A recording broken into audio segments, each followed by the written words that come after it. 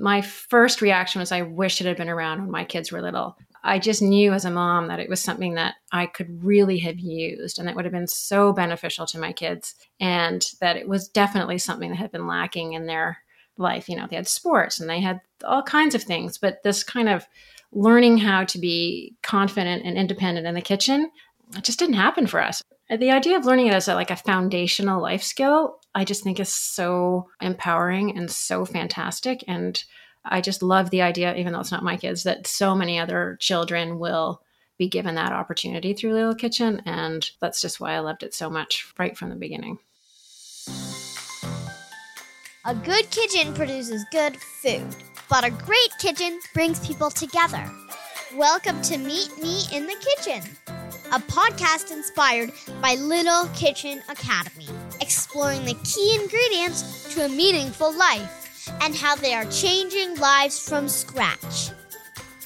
Here's my dad and your host, Scott Rintoul. You've probably heard the old saying, with age comes wisdom.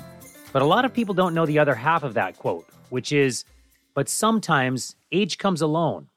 Now, for me, the difference between the two has everything to do with a willingness to learn. In my experience, the people who have the most wisdom to share are those who remain open to more learning themselves. In fact, if you've listened to previous episodes of this podcast, you've repeatedly heard guests talk about how much the instructors at Little Kitchen Academy end up learning from their students. It's the kind of environment that Caroline Irving wants to be a part of, let alone replicate. Caroline wears multiple hats at Little Kitchen Academy. She's a global investor, the area representative for the province of Ontario, and the owner of a Little Kitchen Academy franchise in Vaughn.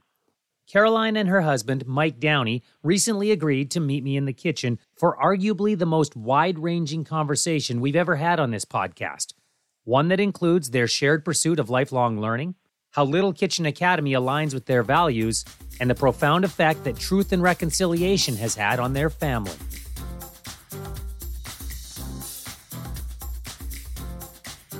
I know you guys think this is just about Little Kitchen Academy, but it has come to my attention that the two of you have raised 5 children. Is this in fact correct? Yes. 5. It's a miracle, and we're still happily married. And yeah, it was been quite an adventure for us. We had 5 kids under the age of 7, and we had 3 boys, and then we had twin girls. So it was quite a shock to go from 3 kids to 5 kids. So I should be here presenting you with the Order of Canada and not doing an interview about anything else. Well, as I like to say, we're still standing. And, now they're grown up. All of them, actually. Our twins are 19, and we count our blessings every day. They're fantastic, fun, interesting young people, and we enjoy every moment with them that we get to spend with them now. A lot of them have left the nest, but we really enjoy it. It's a whirlwind, I can imagine. I have 2 of my own. I love them both. But as you guys know, kids are at times a handful and parents are always seeking advice. I'm sure with having raised 5 children, you've been asked for advice on multiple occasions. What advice do you generally offer other parents?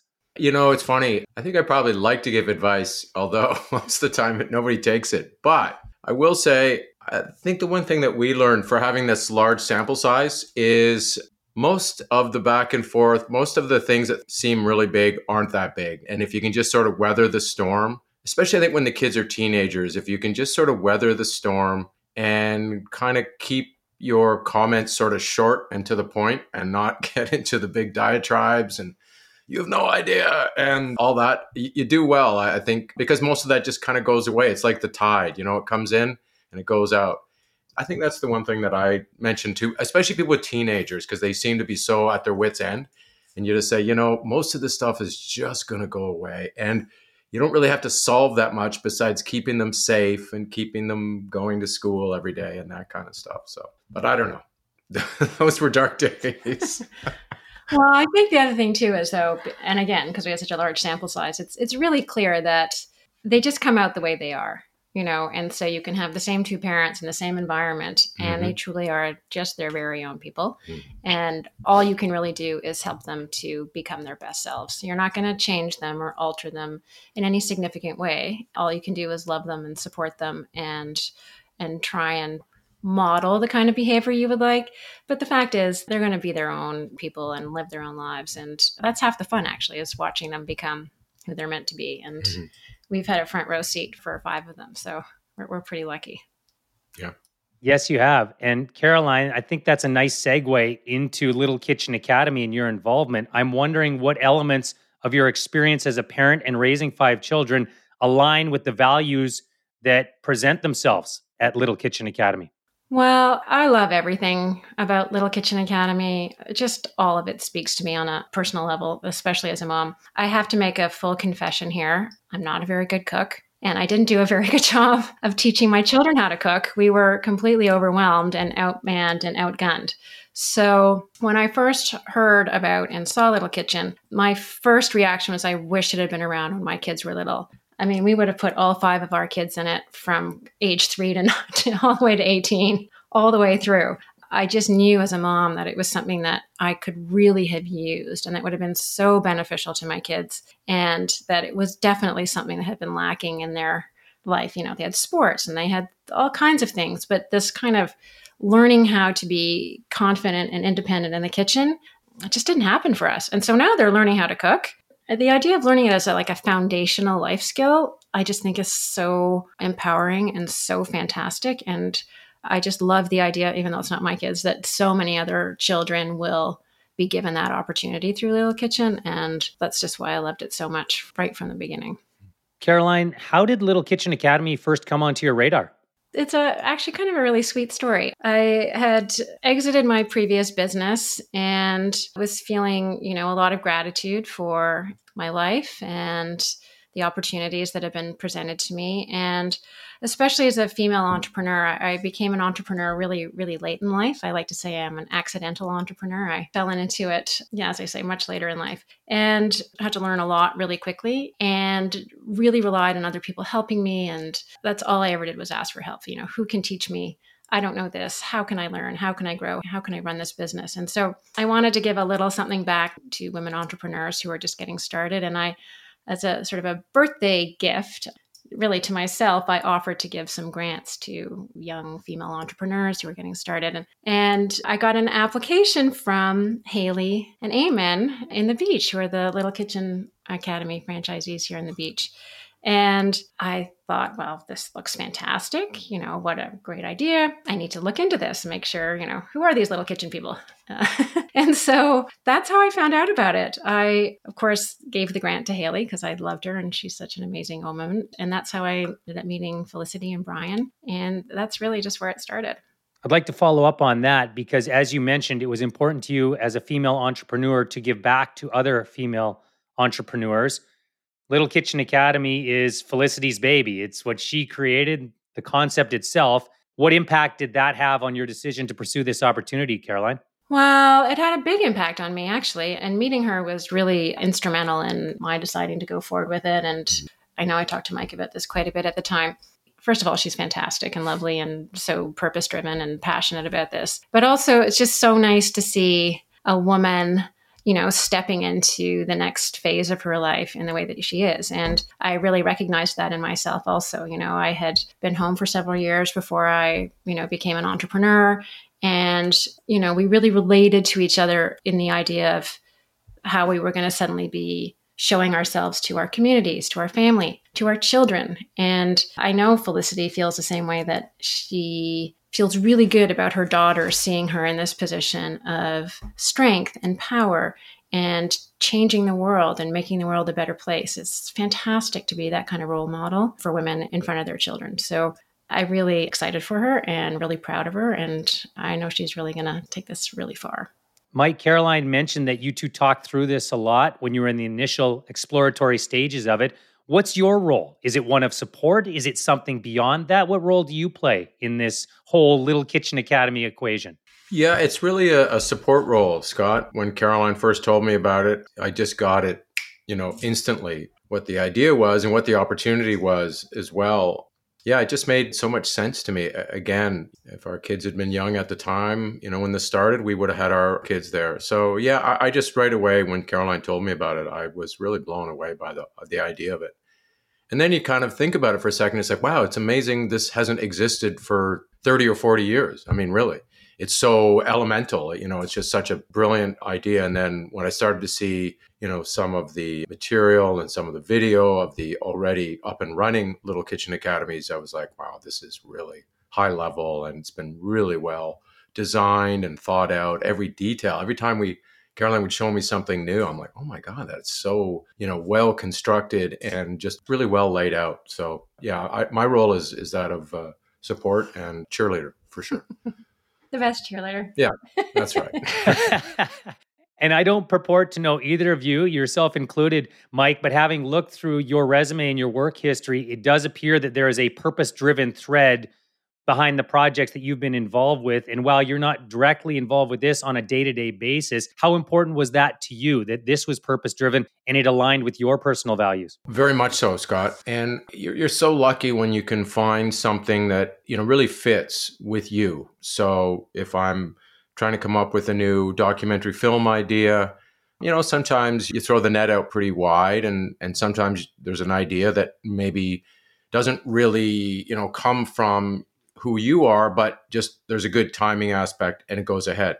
But it's really rare, I think, when you find something that's a good fit with you and your sort of background, your career, but something that also can play a function for other people, can have this purpose. And I guess the one that really stands out for me is a project called Secret Path, where my brother Gord and I decided to try to figure out a way to tell the story of this young boy who had run away from his residential school, Channy Wenjack. And along with the Wenjack family, we came up with this project that was, an album that Gord recorded, a graphic novel that Jeff Lemire created out of Gord's album, and then ultimately the animated film with documentary on the top and tail that sort of tied it all together, which was something that I was very involved in, sort of all steps of it, but definitely the film part of it. So that was something that just had so much purpose, had so much impact. It really changed my life, and it changed the life of our family as well, because we didn't really understand what reconciliation was at the time. And,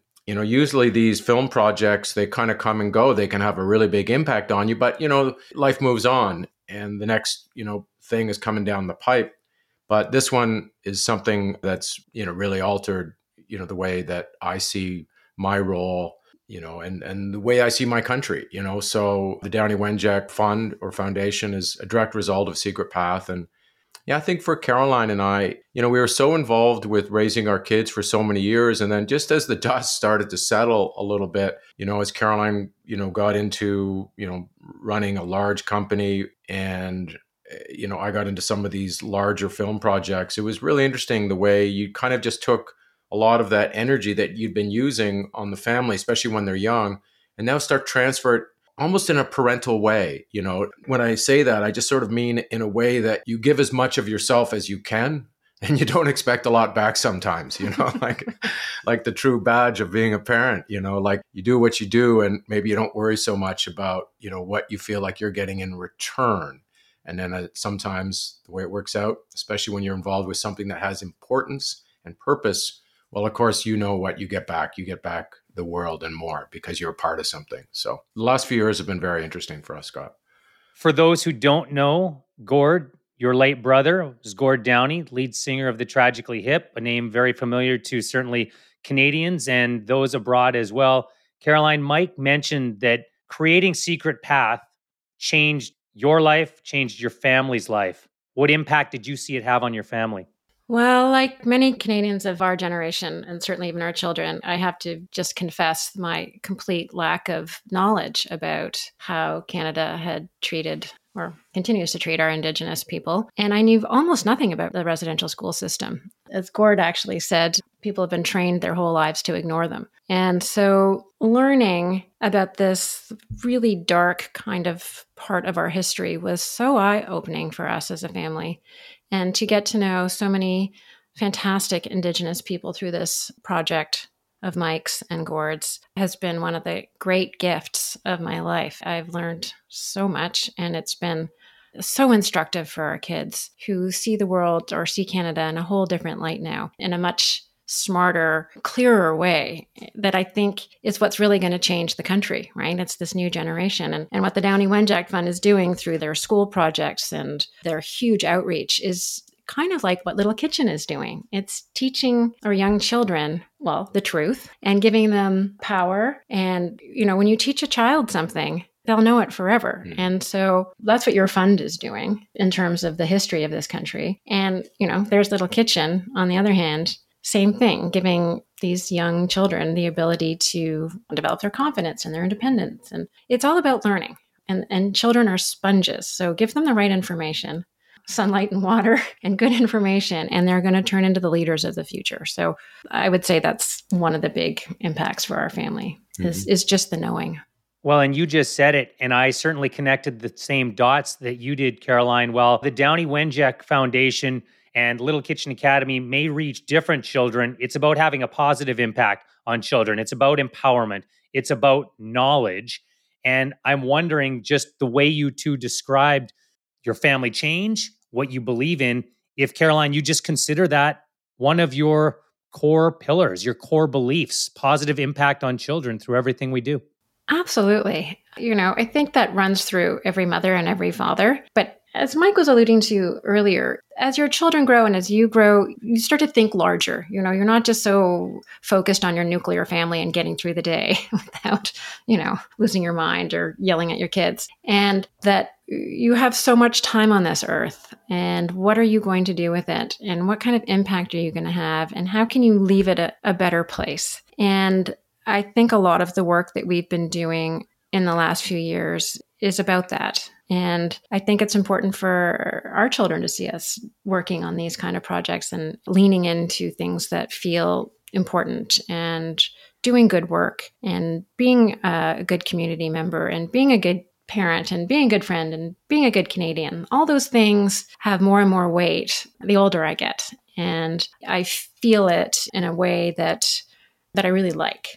And I'm really excited for this next chapter. I think there's a lot of amazing things that are going to be happening, and I'm really excited to be part of it.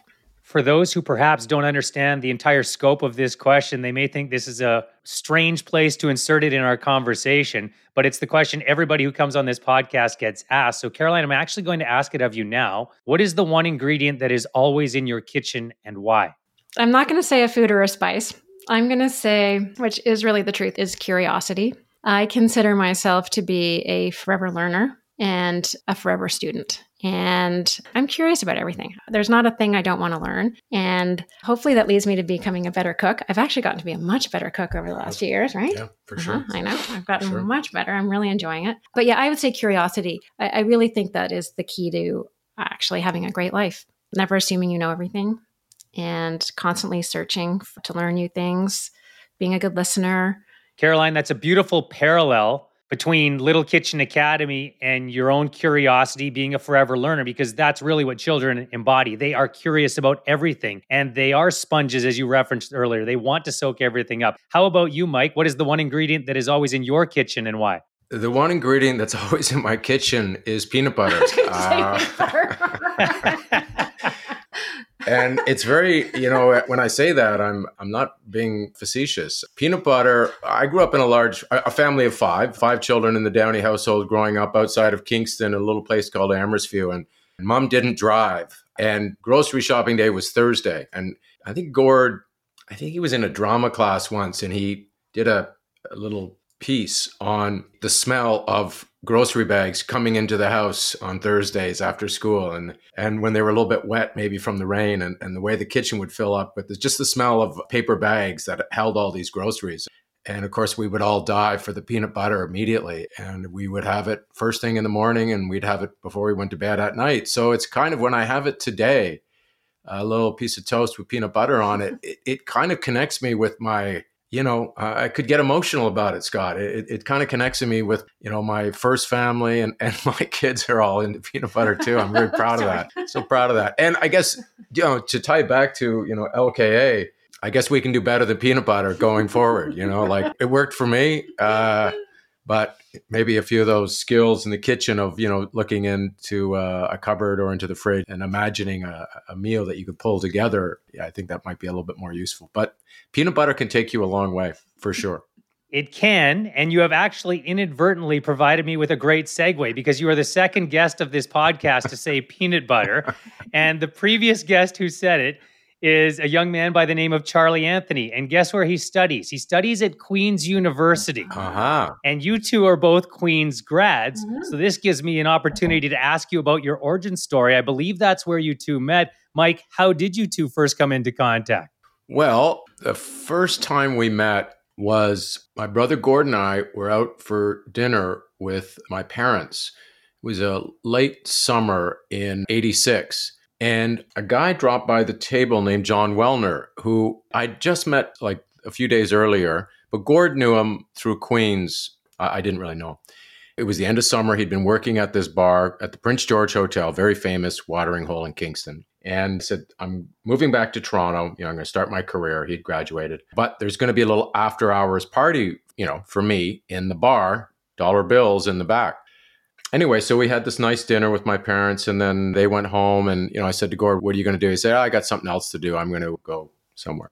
And I said, I might stick around and see about this after hours. I don't think I had any money. That was the other thing too. I think I was like, well, I bet it'll be free drinks afterwards. So anyway, I remember I went down by the waterfront in Kingston, just laid down. It was, beautiful summer night, just laid down on the grass. I think I might have had a nap, killing time till after 1:00. And then I walked into this place alone and saw John behind the bar. Sure enough, got a drink. And there was a really beautiful young woman sitting a couple of seats down. And I think John noticed me looking at her a couple of times, and Caroline was friends with John. And he finally said, Mike, would you like to meet my friend Caroline? I said, I really would. So we met that night and had a dance. And that's the end of the story. That's the end of the story. that's where we'll leave. I was going to wrap it up. And the song was I'm a Believer by the Monkees. Oh, that's true. Yeah. That was our first dance. Yeah. Mm-hmm. Yeah. Very nice. Now, Caroline, Mike told the origin story, but then there's been this whole journey since. We've covered the kids aspect of it. How would you describe the journey of your partnership together over the last nearly 4 decades? It's been the best thing that's ever happened to me, honestly. We're such a great team. Mm-hmm. And I've learned so much from Mike. He's also a forever learner. And I think that kind of curiosity has always just inspired me. He's also made me laugh every single day for 36 years, whatever it is now, which is really good because, I can get a little intense and on the ceiling, and he'll say something funny and make it all better. So, truthfully, we really grew up together. When I met Mike, I was 21. I was basically a baby. And we have gone through pretty much everything you can go through as a couple. And we have 5 children together, and we've seen some very sad times. I've lost both my parents. He's lost his dad. He lost his brother. We have also experienced great joy together. And I feel like we are just getting better all the time, which is really great. And I feel really grateful and lucky for that. I imagine you did not know at the time that you were marrying into Canadian music royalty, as it were, with what the Tragically Hip became. What impact, Caroline, has music had on your life? Oh, we love music so much. It's such a central part to our existence as a couple and as a family. And in fact, I knew Gord before I met Mike. He was going out with my best friend. So yeah, I knew him for years before I met Mike. And so we actually had this sort of hilarious summer where he got back together with his old girlfriend, my best friend, and Mike and I had started going out together. So there was sort of the 4 of us in this apartment. Mike's like, what are you doing here, Gordon? Gord's like, well, what are you doing here? Yeah. What the hell? It's like, it's my girlfriend. Well, that's my girlfriend. So we spent a lot of time together. I loved Gord very, very much. I loved him very much, and I miss him. I miss him terribly. But in those early years, they were just playing little hole-in-the-wall bars in Kingston. But even back then, it was clear that he was something special. Everybody wanted to go and see Gord sing in his band, and it was always electric. He always just blew the roof off of every place he played, even back then. And so, I guess it was not a surprise that they became the iconic band that they became. But because I saw it so up close, so incrementally, it just never really surprised me because I think it became what it was meant to become. I mean, they were just that good from the very beginning. So it was fun to have that ringside seat for sure. I read an interview that Mike conducted with someone talking about Gord's dancing and how it was so captivating you couldn't take your eyes off him. Is Mike the same way? Does Mike have those kind of moves? Mike is an amazing dancer. He's going to be so happy you asked that question. Their whole family actually are incredible dancers. Like everybody loves to dance. Mike's dad is Irish. And so there is just that kind of natural love of music, love of fun, love of family, love of friends. And going anywhere with the Downies is always a good time. Aww. I'm sure it is. And there is a movement segue I can use here now because in your prior business life, Caroline, part of it includes bringing the Sky Zone franchise to Canada. And Sky Zone, for the uninitiated, is a trampoline park that has more than 200 franchises now. You've worked with a franchise system before. Little Kitchen Academy, also a franchise system. What about the model appeals to you from that perspective? Well, I think it's the perfect way to, get into business if you, are looking for a little support and a little help and, people who can provide you with a platform from which to launch. So for me, what was perfect about Sky Zone was I had no prior business experience and it was a system that was already working and it had a website and it had marketing materials and it had people who could tell me how to, would help me and support me. And they did. And it became very, very successful. I was very fortunate with it. And so I have a lot of respect for the franchise model because it really allows people who are, just ready to try something new, who want to become entrepreneurs. It gives them a great place to start, but not way back from the start line. It sort of gets you halfway down the field. And then, of course, you have to run it across the line yourself. But it's a great way to get started and to feel supported in a new business. Well, as an old football player myself, I appreciate the reference there that you tied in. I really do. And I'm sure some Golden Gales alum out there will appreciate it as well. I'm also curious as to what you learned through your experience with Sky Zone that also informs your approach to not only overseeing all of the Ontario locations, Caroline, but also opening your own Little Kitchen Academy. I think you're probably going to notice a few themes here, Scott, which is I learned so much because I wanted to learn so much. When you ask people for help, it's incredible what people will do. And so in my first business with Sky Zone, as I said, because I had no business experience, I really had to ask for a lot of help. And that's how I learned. And so now with Little Kitchen, I will never stop asking for help. But I think it's that mindset that will help me be successful with it. And I believe that anybody who approaches their business in that way, where they don't feel like they have to know the answer to everything, where they feel confident enough to say, you know what, I don't understand that. Can you please explain that to me? Or how can I do that better? If you go into business with that kind of mindset, I really believe you're going to be successful rather than trying to pretend that you know everything or trying to wear every hat, because it's really hard to be good at everything. And when you surround yourself with people who can help you grow and who can teach you things, and that's really when you're going to be successful. So I hope to be able to offer some kind of mentorship myself, having been through it before. And I believe I can, support and help people as they develop their businesses. So I'm hoping that I can sort of give back in that way too. I'm sure that you can. And what you just described with asking questions and wanting to know more and being a learner, honestly, to me, could have been the way Mike describes what he does with documentaries. Mike, I'm wondering how much has that been the genesis for the projects you've taken on? And what is it about a subject or a person or whatever you choose to pursue with your documentaries that turns a light bulb on or makes you curious? It's interesting. I think that the one thing I've found, Scott, is, and I try to apply this to everyday life, if you take the time to ask somebody a question, which is the easy part, if you invest the time to listen to their answer, I think what you'll find is that just about everybody that you meet has a story.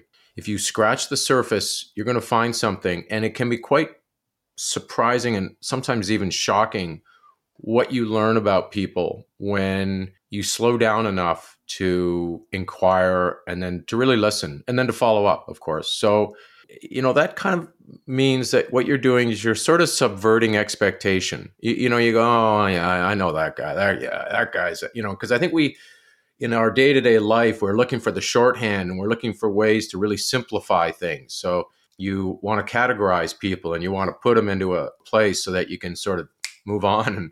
But by getting to know people a little bit and by asking good questions, like go a little bit deeper, like not just the basic sports and weather, you go a little deeper, you're going to find that person probably has something to tell you and then they might just blow your mind. So you're kind of subverting, the idea of what does an interesting person look like. And I've tried to take that, into my work as much as possible. I like to describe myself as a professional listener. And you can ask Caroline, I do like to talk. I do like to talk. Irish. I have to work at it. But when you start to listen and you use your airtime to just poke and just sort of keep it going or figure out a way to get somebody to go a little bit deeper, it's always worth it. It's always worth it. So, the films that I've had a chance to do have taught me this again and again and again. And then I guess the other part of it is, when you're talking to somebody, what can you do professionally, but then, just on your own, what can you do to bring out their best? I'm putting somebody on camera. I'm asking them to be on camera. They're not actors. And I'm going to ask them then to really, as much as they can, to sort of bare their soul. Well, what can I do to make that? It's never easy, but what can I do to make that happen? What I've learned is you got to share something of yourself. If you want them to be vulnerable, you need to be vulnerable.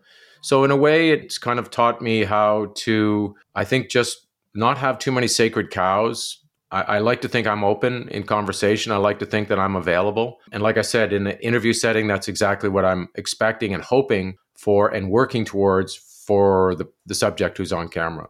I like to think about those kind of broad strokes because I think those are just good life lessons. It's funny too, because we always talk about communication. Communication is so much about what you take in. It's so much about listening and taking in. But I think all of us just get caught up in trying to figure out how we're going to craft the message and how we're going to put it out. I think in many ways, it's kind of the opposite. Like, how much can you take in? I agree. And I think with what the two of you just said in your last couple of answers, it's very informative as to how this country approaches truth and reconciliation, which we spoke about earlier in this conversation. It is about being vulnerable enough to say, I don't know, and I don't have an answer, but I'm willing to listen. And I am going to be here to hear you out, which is something that hasn't happened for quite some time. Is that often the advice that you offer people who are trying or have the intent to want to help, but don't know what to do? Yeah, pretty much. Here's the thing that we at the Downie Waycheck Fund, we talk about, and it's been an education for me too, because I didn't know this. Gordon, I didn't know this when we started in 2012.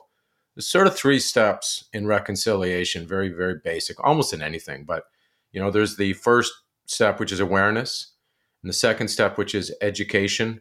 And then the third step is action. What happens is when you get to that awareness, like, oh my God, I can't believe this, there's an instinct that you want to jump right to that action because you can see that there's injustice or you can see that there's some failure and that you want to go there. So that's one of the things that we sort of talk about is that take the time to go into the education part, which can take a long time, but just where you're basically taking in as much as you can, you're trying to understand as much as you can about this subject of reconciliation. Then and you'll know it, when it's time to move into that action step or phase, is to try to stay in your lane. So I tell people this, in different settings, if you're a parent, maybe you find out what's going on at school, what's going on in your child's classroom. What are they learning about reconciliation? What are they learning about Indigenous culture and language and history? And that's a really good place to start. Well, what's next at hand? It's like, well, where do you work? What's going on at work? Do they have any kind of affirmative action, for finding Indigenous employees or training people to be a part of your company or suppliers? So, and then what I find that what happens is that the main thing is to be signing up for the long haul, which again, if you're kind of jumping to the action, you're coming in hot looking for the fix.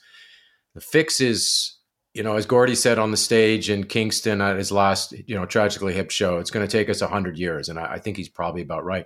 And even that requires, that we all keep on the path and we keep, moving forward. But, like I said, I think what it's really about is starting to walk down this path and start to, try to, as much as possible, take it in. This is the thing that really blows my mind, Scott, is that I think sometimes with reconciliation, we start to think of it as like a medicine. As, colonialists, we just did all these terrible things, and it's true. And so now we need to reconcile, and there's this guilt and shame, and well, that's part of the process for sure. But really what is waiting is an incredible gift, which is the lesson of this culture, which I will say right now, it kind of came up earlier when we were talking. One of the biggest lessons, and there's many, is gratitude. Gratitude is something that is in the Indigenous culture on a really cellular level. It's not thank you. It is a gratitude for the sunrise in the morning. There is every part of your life, the water is something that you're grateful for and something that has been provided for you. And then you're grateful for all of your ancestors that came before you that got you to this point. Well, these are incredible themes for anyone. You think about what is the sort of most important thing you could recognize in another person, it's gratitude. Like you've got something to be grateful for, any relationship that you're in. And so I just tie that back to this idea of like what's waiting. And what's waiting, I think, is especially in the sped up digital age that we live in, I think there are lessons and there are gifts waiting for those that are willing to walk this path and learn more and more about, as I said, the history, the culture, the language, because I think that those lessons are as relevant today as they've ever been. And we know they've been around for thousands and thousands of years. They predate every religion. They predate everything. This is ancient man speaking to us about what's important. So I think it's something that when people that are getting involved with reconciliation, it's like, get ready for a long but important journey. And you'll never walk alone. You'll be surrounded by like-minded people that are at different points in the journey, but are seeking the same kind of thing, which is just a greater understanding of what we're all doing here. And I certainly wouldn't begin to equate the classes at Little Kitchen Academy with what our country is going through in terms of a reckoning. But I think there are some things you mentioned in that answer that can be tied to what is being taught at Little Kitchen Academy, with empowerment, with learning, with vulnerability, with community at the end of each lesson, with gratitude, in fact, Caroline. Is that one of the things you hope those students come out of each class, each fall, winter, spring session with, is a gratitude for more than just what they came in with? I know that they're going to come out with that. I think the lessons from Little Kitchen Academy are really profound. So it's not just learning how to cook. It's learning about taking care of this planet, about a circular economy. It's about where does your food come from? Just even learning those basics, learning that certain foods are in season, that there's a harvest. What does the spring bring us? What does the fall bring us? What does the winter bring us? Learning that Mother Nature provides in a spectacular way, but in a way that we need to respect. And so learning that respect for our planet, learning that respect for our bodies, teaching them, that good food is good for their bodies, teaching them to give back through the Give Back program. Children learning these things at such a young age is going to impact them forever. And so they'll have the gratitude for the food that they made, but they'll also have gratitude for where it came from. And then they'll have gratitude for sitting around with their fellow students and sharing a meal together. So the community of it. There's just so many layers to what is happening in those Little Kitchen Academy environments that, well, I know that I just think are amazing. And you can't really find that everywhere for your children. And so I believe that it's just got so many different fantastic layers to it that I'm really excited about. Many of the elements that you just described are what we find in a memorable experience as well, whether that's a dinner we have together or a concert we experience together, any type of memory that brings a smile to your face. Caroline, is there one that stands out for you or a couple that stand out for you over the years? Maybe something that falls into a category I mentioned. Maybe it's with your family and one that incorporates some of those elements you just described? Funnily enough, I will say I'm going to come back to dancing here because the thing, for whatever reason, that has brought me so much joy over the last few years is whenever I see our children dancing together. And there's something about that fills my heart with joy. First of all, that they feel free enough and happy enough to just express themselves in that way. Secondly, that they are doing it together, that they're showing love and affection and laughing and dancing.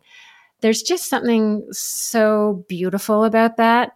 I mean, I think the last time we saw that was a couple of years ago, and Mike and I just hung back and we had our arms around each other, just watching our 5 kids dance and laugh. And it's just really those simple little moments of family that really bring me so much joy. That certainly resonates with me. That puts a smile on my face. I will be vulnerable here and tell the both of you that we have seen the movie Sing probably 10 or 15 times. And at the end of every single viewing, it's me, my girls, my wife, all up dancing, the dog barking and jumping with all of us. And it's such a heartwarming experience. And dancing was something we talked about a little earlier, Mike, when we were talking about Gord. I would be remiss if I didn't ask you about the upcoming documentary that you have about your late brother, Gord Downie, and the Tragically Hip. What can you share at this time? Well, I can tell you, Scott, we're really well into it. We pitched a 4-part documentary series to Amazon Prime. They picked it up almost immediately. They've been fantastic partner, and we have just sent off our first episode rough cut to the band members, the 4 surviving band members who are producers on the doc series, and just sent it off to Amazon. And we've got a great response from Amazon. They really love it. And, you know, it's going to be a 4-part series. I'm used to working with stories that need a fair bit of help. Like I've done a fair bit of nature and science. Like sometimes it's a complicated subject. Like it requires a lot of, you're kind of really working with the dough. This hip story, although there's always challenges, the built-in story is so strong. For example, they all come from this small little town called Kingston, which happens to be a prison town and a university town and a few other things as well. And, they all went to the same high school. They were there all at the same time for a year. And then there's just so much about it that really resonates. So, I've had a chance to interview in 2022, I probably did 65 interviews. I cried at a bunch of them. Most of them, probably. Most people I interviewed cried at some point. Not just for the loss of Gord and the band, but that's obviously very, very central. But often the tears were about just a kind of a joyful reflection about a really wonderful time in many of our lives. I think perhaps also, when you have a friend or a sibling chasing their dream and catching up to it has a powerful effect on you. Because you're thinking, well, when they're, just small town guys, well, if they can do it, why can't I? Or maybe I can. And so it can have this effect on you where you go, well, what do I want to do with my life? At that young age in your early 20s, say. And I think for a lot of the people that I was talking to, that was sort of part of the currency that was being exchanged back and forth, was this idea of like, these guys opened up a lot of potential for a lot of people. And they did that for the rest of their careers. They opened up for a lot of Canadians. They created a kind of a humble patriotism for them. They made them think about our Canadian stories as being really worthy, not something that, oh, you better not do that. You'll never make it, in the States. They won't understand it. Well, that's kind of what happened to them in the early days and at different parts throughout their career. I don't think they cared. They were like, well, what else are we going to sing about? We need to tell our story. It needs to, first of all, it needs to resonate for us as a band, and for Gord, I guess, because he's writing the lyrics, and then for the band, and then for the next, circle. So, yeah, I think that, as we're working on this documentary, I'm just some things I'm being reminded of, and some things I just flat didn't know, and I'm learning so much about my brother. He was so prolific. They're up to 14 studio records. And Gord just, my brother Patrick just packaged up his last solo record, one with Bob Rock. It's his 7th solo record. Like, I've been working on this project for a couple of years now. I feel like I'm just catching up now to a bunch of hip music and Gord music that, and I guess we had families at, small children at the time, but I'm like, oh my God, this song on this record that came out in 2004. it's just blowing my mind. Like, I can't believe how deep it is. So the experience of working on this, of going into people's homes and talking about my brother and learning about him and learning about his 4 great friends, the rest of the hip, has just been an experience. I'll never have this experience again in my life. And I'm getting choked up, but I'm so grateful that I get to be a part of this. I think you're going to love it. Like, I'm so blown away by this first episode, and I was pretty involved in it. And I watched it a couple of times. Man, that is really good. Well, the story's really good, and they're great storytellers as well. So I got to tell you, it doesn't come out till 2024, but I think it's going to be a real cause for celebration for a lot of Canadians. I think it's really going to connect them to this band and to this country and to what that whole experience really was all about. So as you can tell, I'm pretty excited about it, Scott. Well, this has been my pleasure. As we segue one more time here to learn a little bit about your story and to meet the two of you today and to have this conversation, I'm very grateful that you were willing to share it with me and that you were both willing to be vulnerable and have the conversation. Thank you both very much for doing this, and I wish you nothing but success in the future. Oh, thank you so much, Scott. We really enjoyed speaking with you. What a pleasure. Meet Me in the Kitchen is curated and produced by Toolkit Content. You can find more information about Little Kitchen Academy, including classes, locations, employment, and franchise opportunities at littlekitchenacademy.com. What's the one ingredient that's always in your kitchen?